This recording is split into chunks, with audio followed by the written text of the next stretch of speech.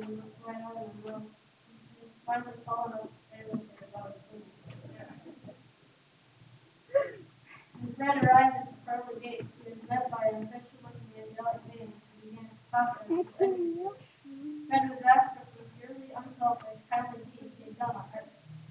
Well, Fred thought about it for a minute and then said, "Oh yes, I think I have something you might be interested in. One day I was walking along and I came upon a little old lady who was being mercilessly beaten up by a huge motorcycle gang peasant. She was smacking her back and forth. Well, I just jumped right up and pushed over his motorcycle just as he got to the station. And then I kicked him real hard in the shin and told the old lady to run for help. Then I held off and gave the guy a great shot right to the gut with my fist." The angel looked at Fred with a great deal of interest and said, "Wow, that's quite a story. I'm very impressed." Then taking his clipboard in hand, he said, "Can you tell me just when this happened?" Fred looked at his watch and said, "Oh, about 2 or 3 minutes ago."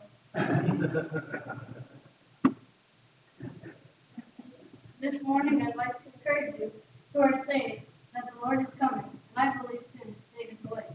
But for those of you who may not be saved, I'd like to tell you there's a way to heaven. It's extremely simple. Pray and we'll get started. Dear Father, this day we pray that this message would be encouragement for those saved, and that if anyone in here is not saved, I pray that they get saved by Jesus Christ. Thank you for all the things you do for me.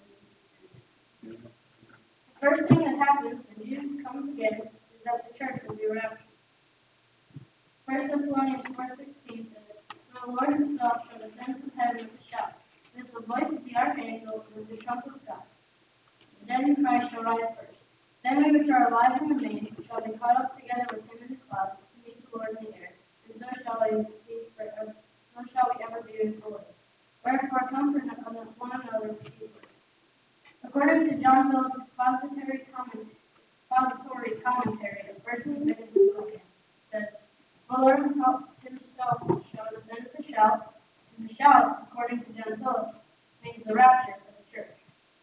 Not only does it mean that, it means people who are saved that have died will rise out of their graves to be with Jesus. It means all the martyrs, missionaries, pastors, evangelists, and people who are saved that have died will be caught up with him in the clouds. Maybe even look over and see David looking at Charles Spurgeon, and I know I'll see my grandma and grandpa. Amen.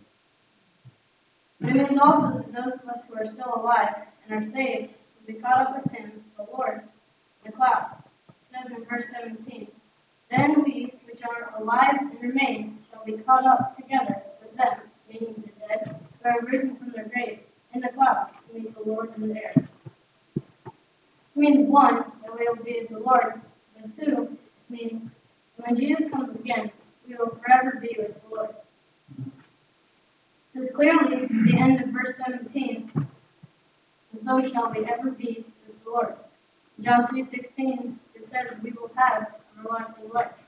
For God so loved the world that he gave his only begotten Son, that whosoever believeth in him shall not perish, but have everlasting life. Everyone that believes on him, Jesus, will die physically, but their soul will go to heaven. Back in 1 Thessalonians says in verse 18, "Wherefore comfort one another with these words." I'm trying my best to comfort you this time. Speaking of comforting things, I'd like you to talk about, we'll turn to Malachi chapter 4.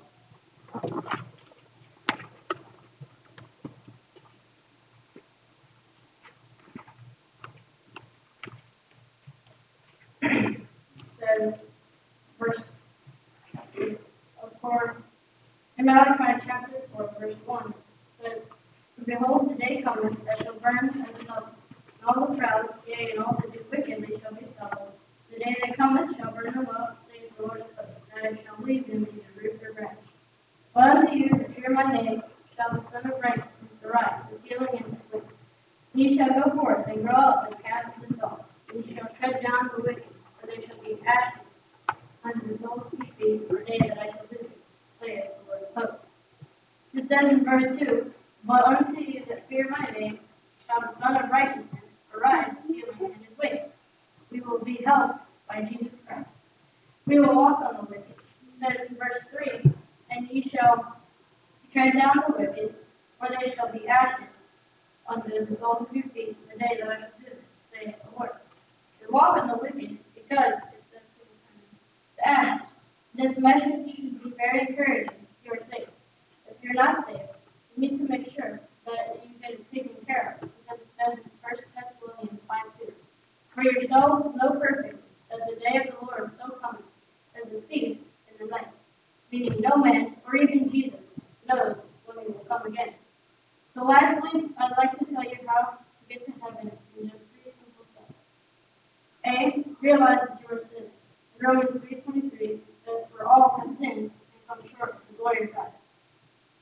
The second thing that you must do is to believe that Jesus died on the cross at Calvary to save you. The last thing is that you must confess, repent of your sins before God, and ask Him to save you, and He will. Acts 3:19 says, repent ye therefore, and be converted, that your sins be blotted out. And the times of refreshing shall come from the presence of the Lord. Romans 10:9 and 10 says,